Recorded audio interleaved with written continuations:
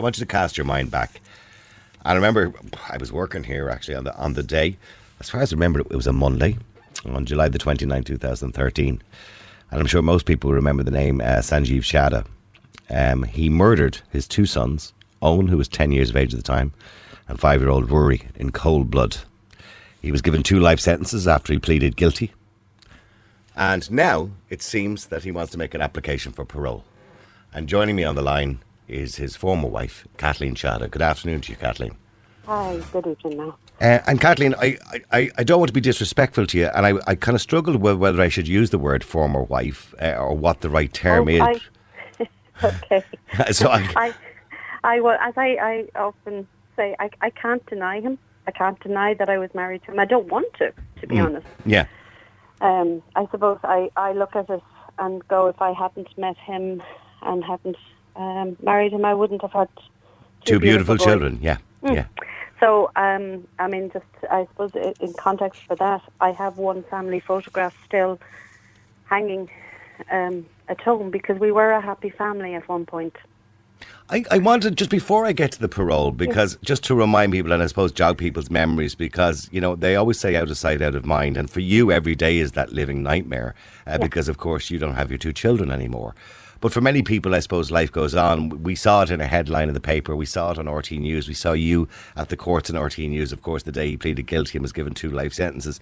But then for everybody else, their life goes on. We just get a snapshot of your life. As tragic as that story was, and that story has been replicated around the country many times, as I'm sure you've followed and watched other stories very similar to it around the country. But for everybody else, I suppose, you know, their life goes on. And just to remind people again of what actually happened on that day. I mean, you mentioned that you were a happy family. Was there ever anything that gave you an indication that, you know, he would be the type of person that could commit such a horrible, depraved act? No, absolutely none. And in fact, I was reminded not so long ago by one of the detectives or the guards locally. I was worried about him that particular day, believe it or not. And I kept saying, he's got the boys with him. He'll be okay. He had been found out having embezzled about 60,000 euros from our local community centre 10 days before. He had a gambling habit. I suppose he was trading, stocks and shares, but gambling. That was hidden in the open. That's the only way I can describe that. And were you aware of how serious his habit was? No. Okay, you just knew he had a problem. He knew. No, I didn't even. It was he dabbled. He was found on the computer. It didn't affect our own finances. I worked. He was a stay-at-home dad. I would have considered at the time we were lucky enough that we were in a position that we could afford to live on one salary, and we made that decision because it was the right decision for us as a family and for Eoghan and Ruairí. I had a good job that I liked, and so we had made that decision when Eoghan was born, or soon after. I suppose Eoghan was born, really. So it was just, that was his hobby, his pastime, was how it And what had happened that when you say we had just found out, did the guards call to the door, or was there an investigation into it at that time?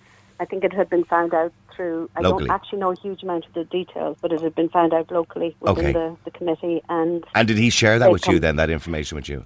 Not by himself. Okay. It came via a third party at the time, and I'd say that would have been about 10 days beforehand. So after I had found out, I did worry about him and his state of mind initially. Yeah. For the first couple of days. But actually after about 4 or 5 days, that worry had gone, because actually a week, because you're correct, it was a Monday that it happened, and for the week previous to that, he was in I would have said, a better headspace. And I actually put it down to the fact that he was relieved. It was all out in the open now, and we were going to deal with it. And I hadn't kicked him out. I hadn't asked him to You were going to not so much support him, but help him through this, or help him get through. As a family, you were going to get through this.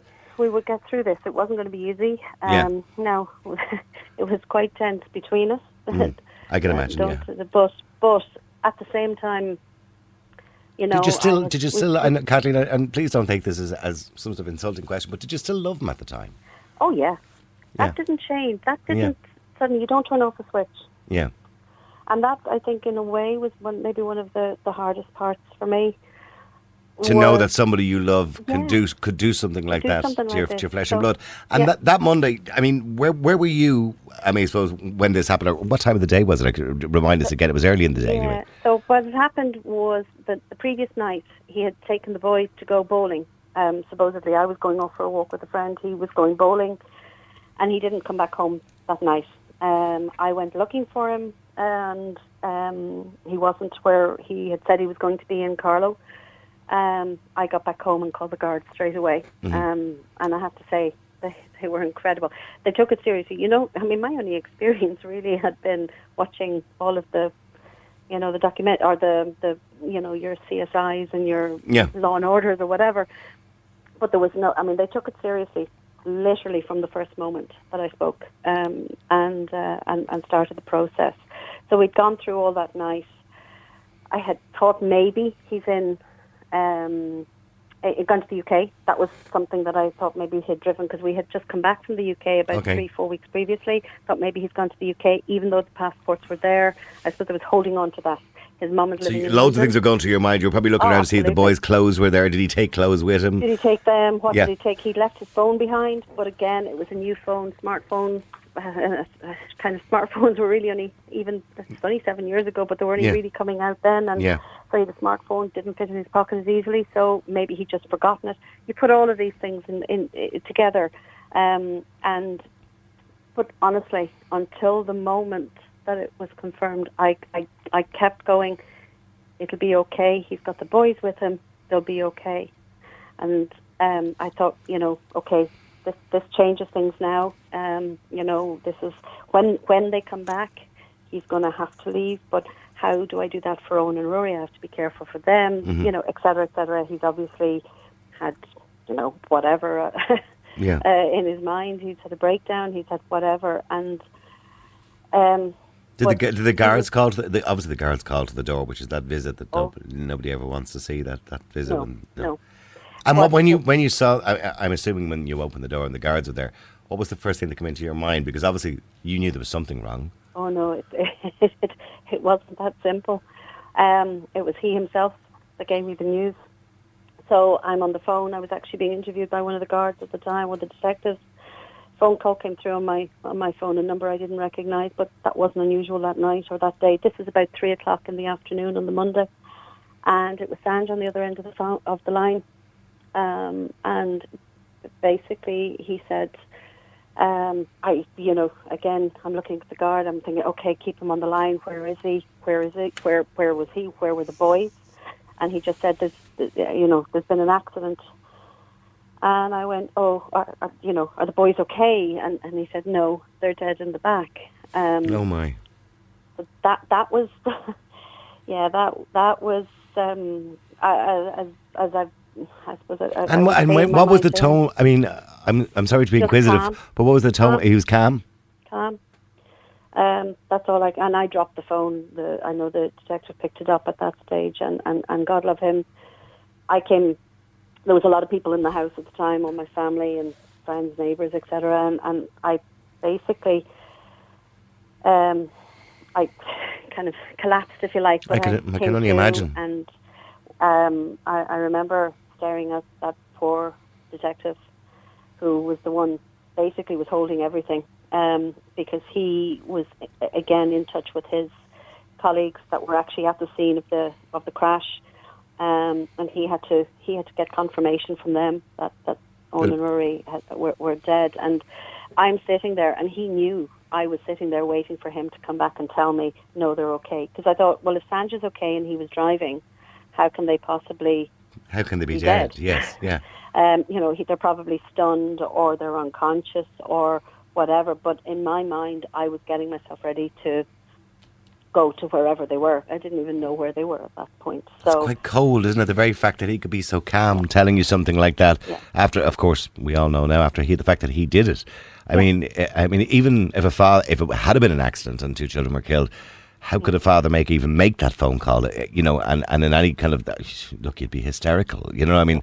It's quite bizarre and quite a strange situation. So, but he'd had a number of hours to actually drive around And that's the thing. So the boys had been killed about 5 in the morning, and this was now 2:33 in the afternoon. So he'd had quite a lot of time to drive around. He'd stopped off to get petrol and coffee.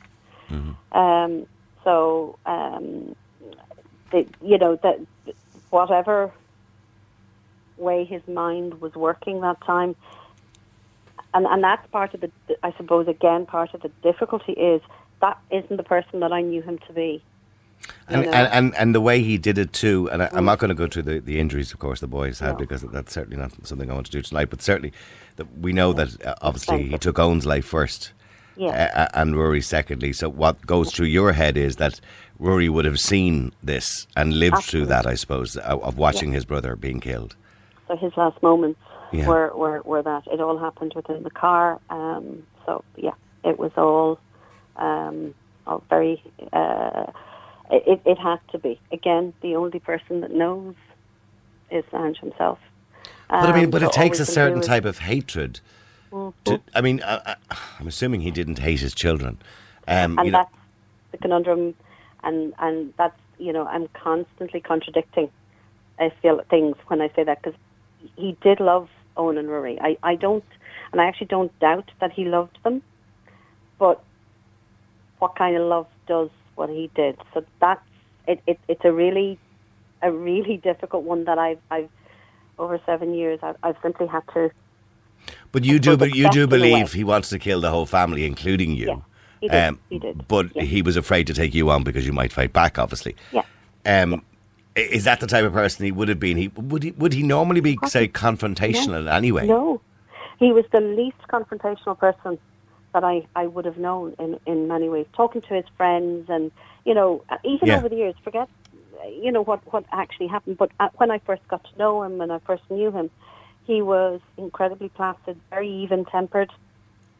We would have had differences of opinions, but we never had major rows. You look at it now and you think differently, and you look back and you think, okay, was that a sign actually in and of itself? But he wasn't a confrontational guy. He wasn't. As far as being with the boys, there was no. He would have disciplined the boys, but there was no physical discipline. There was no at all, and you would have looked on from the outside and seen a doting father. Yes, absolutely. Absolutely. And he had written a number of notes as well to you, because obviously this is premeditated. So he'd written a number of notes to you. Basically asked you to bury him with them, and because the pain of separation, he said, would be was going to be too bad for them. The fact that we knew that he planned this, it wasn't just something. When people, I suppose, go over the edge, or they suffer from depression or clinical depression or whatever it is, it's something that people do at the spur of the moment. There's been many cases of that around the country. But for somebody to actually set out to plan to do something, I think in everybody's mind makes it even worse, because he was obviously corpus mentis and knew exactly what he was doing. He knew exactly what he was doing. He knew the impact. It's not that he had to know. He knew the impact that this was going to have on me. He invited me in one of the letters to join them, and almost as though if I didn't, that was, that I wasn't honouring the boys' memories. The letter that he wrote to Eoghan and Ruairí, they said something along the lines of, Mummy is getting rid of me. And again, part of that, because I wasn't. That's the part that kind of angers me. There's lots that anger me. So, but it's one of the aspects where I go, but no. So what he was doing constantly was justifying to himself what he was doing, and what he was about to do, or what he had done. You obviously he pleaded guilty, thankfully, so there wasn't a long trial. But in saying that, there was a time you obviously had to wait until that trial came up, where he pleaded guilty to murdering both your children. I don't know how. It's bad enough for somebody to lose a child. It's bad enough for somebody to lose 2 children. But to lose 2 children from your own husband, at the hands of your own husband, and the confusion that lies, within that, how do you get through something like that? And people want to know how you can, because smaller things happen to most of us in our lives, and we find it difficult to get through. How can you get through something like that? I could be slightly flippant and say a really good psychologist, but actually it helps. I look at it for myself, and it's funny. It's something that your researcher had said, and an awful lot of people say, I don't think I could do it, Kathleen. I do believe now that everybody has the capability within themselves. Now, and I'm not going to get sort of too deep and meaningful in that, but actually I do believe we all have it. It's just that thankfully very few of us ever have to pull on that or ever have to find that deep within us. Is it a case of trying to put it at the back of your mind and trying to focus on other things throughout the day as your day goes on and live your life like that? I am incredibly lucky with the family and friends and support that I have. Mm-hmm. I come from a very grounded background, that helps. And I suppose I look at it and time. I would have spent the first 6 months on my couch, and that's part of it. You see me, you hear me on my good days. You don't see, and the people don't see the days where I am on the couch watching silly television. I could have told you at that time exactly what was on. Was it the Ellen Show? And anything just to take your mind off it. Anything to take your mind off it, and that's what it was. It had to be the TV because it had to be visual. So that was the first, I'd say, 4 to 6 months. I would have gone out. I'd have gone to visit. I'd gone over to my parents' house and that. But it was important for me to stay in my own home in those days. But I genuinely did start seeing a psychologist very early on, and I was very lucky. Did you want to be with people at that time, Kathleen? Because I know that I remember when my own brother died, and my mother did because he drowned. He went missing and he drowned. But I remember my mother saying at the time she didn't really want people coming around saying, "Listen, we're sorry, Lily. We're sorry this happened," and because she just didn't want to be constantly reminded. She wants to try and forget. I know you can't forget about it, but to try and forget about it. You need time to allow your mind to recover ever so slightly in the short term, and that's what it is. So it's little moments that take you out of that absolute horror that your mind is in. But I didn't want to see people, and yet I needed to be around people. Give you an example. I remember sitting with my sister one evening, and she was having a packet of potato, or crisps, and I felt every single crunch that she made. It's like it's a physical thing to have somebody sitting beside you. And there are times where the voices, tea, somebody drinking, all of those things just get you. But what I would have done at that stage was literally just taken myself out of it. Either gone to the loo, up to my bedroom, whatever, for a few moments. And if I was able to then bring myself back, I'd come back down. Otherwise, I was up. But did you find yourself watching, say, videos or looking at pictures of them constantly all the time? The boys, not a huge amount. I had one particular photograph that I just have everywhere with me. I didn't look at loads and loads. I couldn't, to be honest with you. But see, and that's why I was asking you. He would have been in if you have home videos and stuff. A lot of them. And as a mum, what I found as I did go looking was that most of the photographs were of him with the boys. There wasn't so many. I tended to be behind the camera instead of in front. And he went from being my husband to being the murderer of my children. Yeah. So I probably spent the first year dealing with my husband bit and that betrayal before I even started to do any work on the grief and loss of Eoghan and Ruairí in a way, because it was easier. It was actually easier to deal with the trauma of him and what he had done and separate the two. And that's what I ended up doing in my head, separating the two. Because we forget that when we think of this story, we forget about the fact that you're not just grieving over the loss of your two children, which is bad enough in itself. You're also grieving over the loss of a husband. Now, when I say a husband, it's a man you were married to and who you thought loved you and loved your children. And I couldn't grieve. A lot of people would have said, look, because I would be very adamant. I wish he had gone himself that night. It would have been easier for me in the long run. And a lot of people would say, well, no, he needed to have his punishment. But actually, him having his punishment prolongs mine. In relation to his punishment, so obviously it was all brought back again for you a year later when he was in court, and thankfully he pleaded guilty to the 2 murders and got 2 life sentences. Obviously you saw him in court. Yeah. You didn't get an opportunity to talk to him, obviously, apart from give a victim impact statement, which I'm sure you probably did at the time. Yeah. But if he was standing, have you ever thought about what you would say if he stood in front of you, or what the first question you'd ask him? Have you ever thought about that, or what you would like to say to him? Or is there something that's... why is the obvious one, but I mean... Why, actually, how? How did you have it inside you to do it? Because the why bit of it nearly... I'm almost gone beyond whys at this stage. It's how. You claim to love them. You claim to love me. How could you actually physically do what you did? Where did that come from? And to be honest, my biggest fear is that he would actually try to tell me and somehow try to justify it. And I say that's a fear because actually the thought of me listening to him trying to justify it is quite stomach turning, really, isn't it? Absolutely. Yeah. Absolutely. There's nothing, I mean, if I was in your position, there was nothing he could say to me to, well, obviously not to justify, there's no justification in any of this, but there's nothing he could say to make it any easier. No. Absolutely nothing. Nothing. So there is no way of answering that question. No. Which is why I would say it would have been easier if he had killed himself that day as well. Was he remorseful in court? I believe he was as remorseful as he is capable of, maybe. That particular day when I saw him, that wasn't... I mean, was he upset in the courtroom when he saw you? Yeah, he was crying. I think he probably cried throughout the whole afternoon. Mm-hmm. He cried when I gave my victim impact statement. I had to walk past him to go up to sit in front of the judge. And as I walked back, he did say, "I'm sorry. I'm so sorry," I think were his words. And I suppose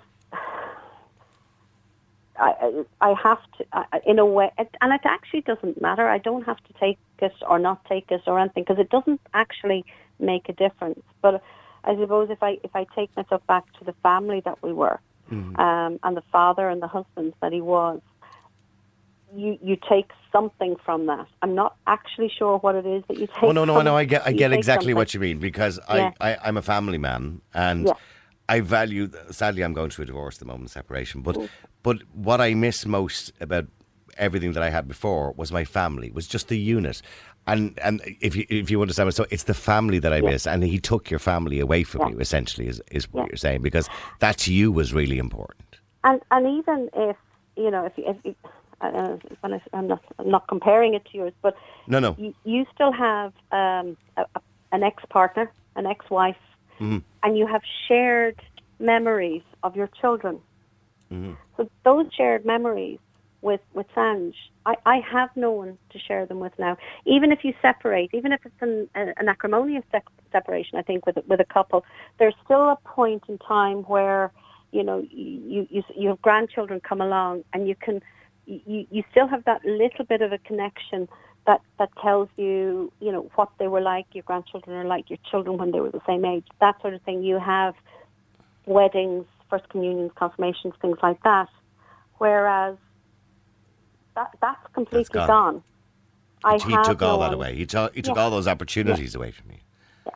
And all of those, I fought to keep the good memories, because that was, it was vital to me. Well, the reason we're talking to you tonight is because he is now going to make an application for parole. I mean, I know it's only literally, at this stage now, 2014 he went to jail. It's not even 6 years yet. And he wants to make an application for parole. By the way, how long, when we talk about 2 life sentences, obviously they will run, not consecutively, but what's the other word again? Concurrently. Concurrently, that's it, of course. They run concurrently. What was the recommended sentence by the judge? Can you remember at the time? It was 2 life sentences. Okay, but Judge Carney kept it very, very simple. Who's passed away sadly since then? I think 2 run concurrently. Yeah, that was it. Okay, and was there any? Were you given any expectation of how long those life sentences would be? No, because there isn't one. Well, there isn't. No. Unfortunately, sometimes a judge will recommend a certain amount of time before parole can be given. But with life sentences, they actually, our constitution doesn't allow for it. So this is why we're talking tonight, because I know they passed a bill in 2019. Well, when I say they passed a bill was run through the Dáil in 2019, but it was never actually passed. And this obviously was to represent families of murder victims who are now calling on the new Justice Minister, Helen McEntee, to urgently commence a Parole Act, which was passed in Irish law last July. Now, the new bill requiring killers to serve at least 12 years before applying for early release.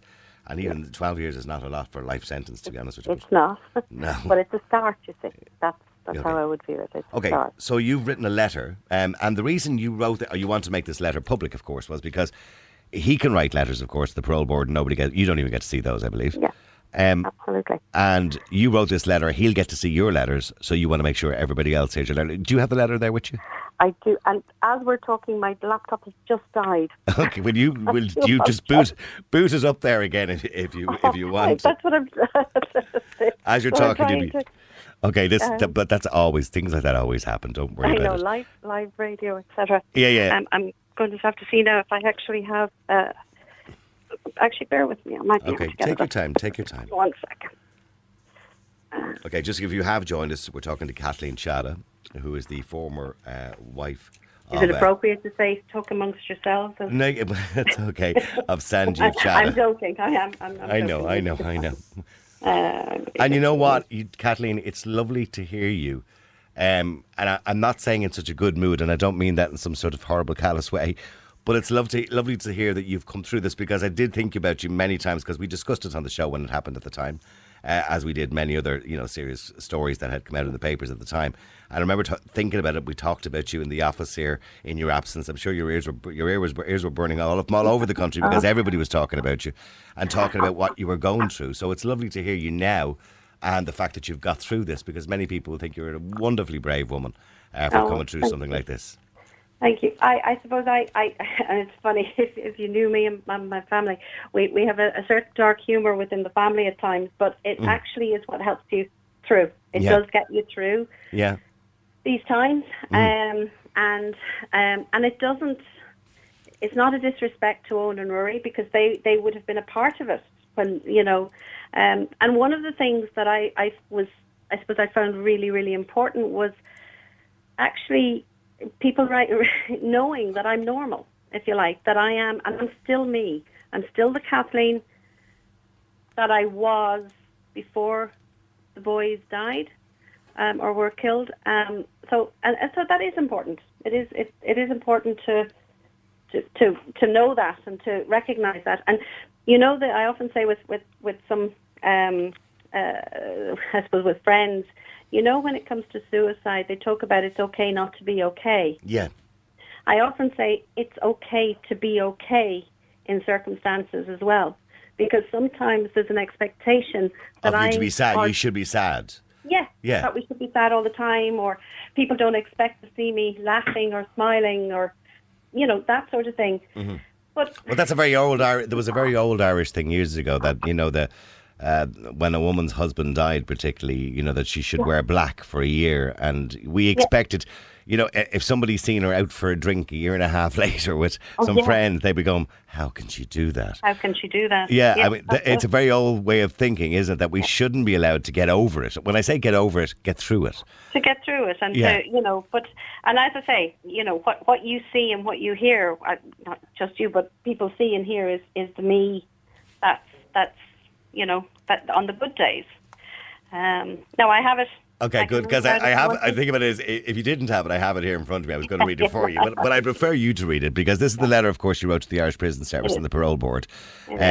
Obviously, your feelings over him making an application for parole. But go ahead. I kept it quite short as it happens, because I debated this. This was written and rewritten a number of occasions, because it doesn't. It should be obvious, but I'll read it and we'll come back to it then.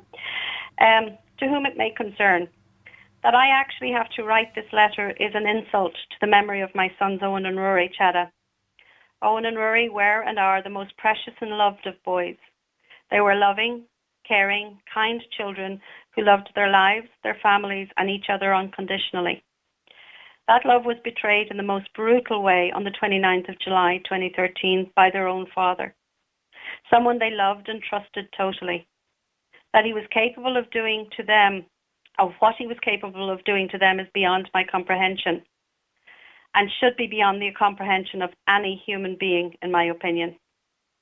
That he, Sanj, feels entitled after just 7 years to apply for parole, having carried out such a calculated, gruesome act on 2 innocent and defenceless children for his own gratification, shows how inhuman he actually is.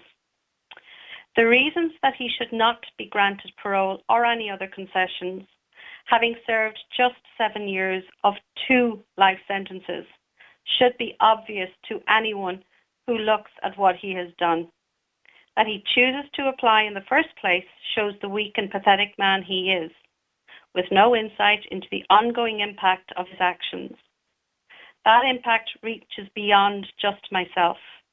It impacts my family, extended family, friends, community, and beyond. How does someone like him be rehabilitated into society? You cannot. Therefore, he will always be a threat to me, to my family, and to society in general. Kind regards. That's wonderfully written, I have to say, and I think everybody listening would be saying exactly the same thing in the situation you were in. And I suppose you talk about, how he could be reintegrated into society. I mean, that was one of your fears as well, that you could imagine him visiting the graves of Eoghan and Ruairí as well, and something that you couldn't even comprehend. And that's it, because he will be the, presumably, model prisoner. He will engage. He was quite I suppose he was quite an easygoing person, and that has probably come back. I think he has, as I understand it, settled or adapted well to prison life, I think was the quote. So when and that's the thing, when it comes to the parole board, these are strangers that are going to assess what he writes, all the reports that will come from the various agencies involved, and we'll be interviewing him. So they see a tiny little capsule of the person that he is now, not the person that carried out the brutal murder of his 2 sons. And so I think, for me, anyway, it's important that the parole board get that picture as well, and that part of the picture, that they can see the person that he was, and that led him to do what he did. Because if he could conceal that side of himself from me for all the years that we were together, and from many other people, including his own family, then it'll be very easy for him to conceal it to a parole board. I mean, I don't believe... I've always been of the opinion that people don't become evil. No. I always believe that people are evil, but as you rightly said, conceal it quite well. Yeah. For whatever circumstances throughout their life, they meet the right person, whatever it is, and they can conceal that, I don't know, narcissism, schizophrenia, whatever it is they happen to have at the time. But I think they can conceal it. But I think at some point it always reveals itself throughout life. But I always am of the belief that people are born like that, are born with that ability to be like that. And that's the thing. It didn't suddenly appear on the 28th, we'll say, of July 2013, as he was driving away from the house. No. As I said, the week before, that it happened, when I thought he was kind of, he was in better form and, seemed a bit more, I look back on it now and I see it was because he had made the decision. He knew what he was planning to do, and he knew he wasn't ever going to have to face up to what he had done. And then he had I call it the arrogance. That word doesn't even do justice to it, but he had the arrogance to feel that he was entitled to take Eoghan and Ruairí's life because they couldn't possibly survive without him. He wanted to be around for them and to teach them, etc. Well, No. It's the phone call that breaks my heart. I mean, the fact that he would ring you calmly and tell you what had happened. What had happened? I mean, he didn't. I've said that a number of times. He didn't even grant me the dignity of having somebody break. I mean, how do you break that news? It really doesn't matter. The actions how. of a sociopath. But, you know what I mean? Yeah, it Absolutely. didn't. It shouldn't have been him. And by the way, just finally, I mean, he will get released at some point, and I'm sure you're well aware of that. At some point within the next 20 years, anyway. Yeah, I'll keep fighting, but I know. Do you fear for your own safety? You mentioned before that maybe you do fear. Do you fear for your own safety if he ever gets out? It is always there if he's out. I have to have some faith in whatever system will be about in sort of 15 to 20 years time. That I won't be in danger, but it is there. I'm conscious of it every time I do an interview or it's in the papers or something like that. I'm very vocal about it. So does that add a potential threat? Probably not at this stage. But no, I don't think so. It is there. And you can use the words very blasé-like to say, oh God, I wanted to kill him, or he wanted to, my husband could have killed me. Well, actually, he meant it. You don't usually, when you say something like that, think that they mean that those words are meant, but they were. So it's in reality, I probably can feel quite safe ultimately, but it's always there in the back of my mind. Will he want to finish the job? Well, look, I hope you're successful. I know Justice Minister Helen McEntee has already done some wonderful work, and she's only in the job a wet day, so to speak. And that's it. And I will be getting an opportunity to meet up with her.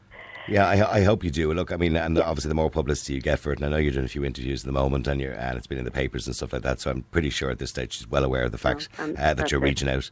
So, absolutely. Yeah, I hope he gets here. Thank you so much. And listen, our thoughts are with you and with your beautiful children, Eoghan and Ruairí as well, and we're all thinking of them tonight now after listening to you.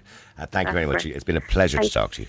Thank you, Niall. Thank you. There you go, Kathleen Chada. What a shocking story. You all remember it. Way back in 2013. It seems like such a long time ago now, and I remember the story when it happened. We never stopped talking about it all day, that day in the office, and for days afterwards as well. It was one of the big stories at the time, but to us it was just a story, and to everybody listening it was just a story at the time. But there is somebody at the end of that story, and certainly that woman has lost her 2 children, and not only that, as she mentioned as well, she's lost her family. She did have a husband who she thought loved her, but unfortunately clearly didn't. Not to the extent that she believed, anyway, when he could do such a horrendous, depraved thing like that.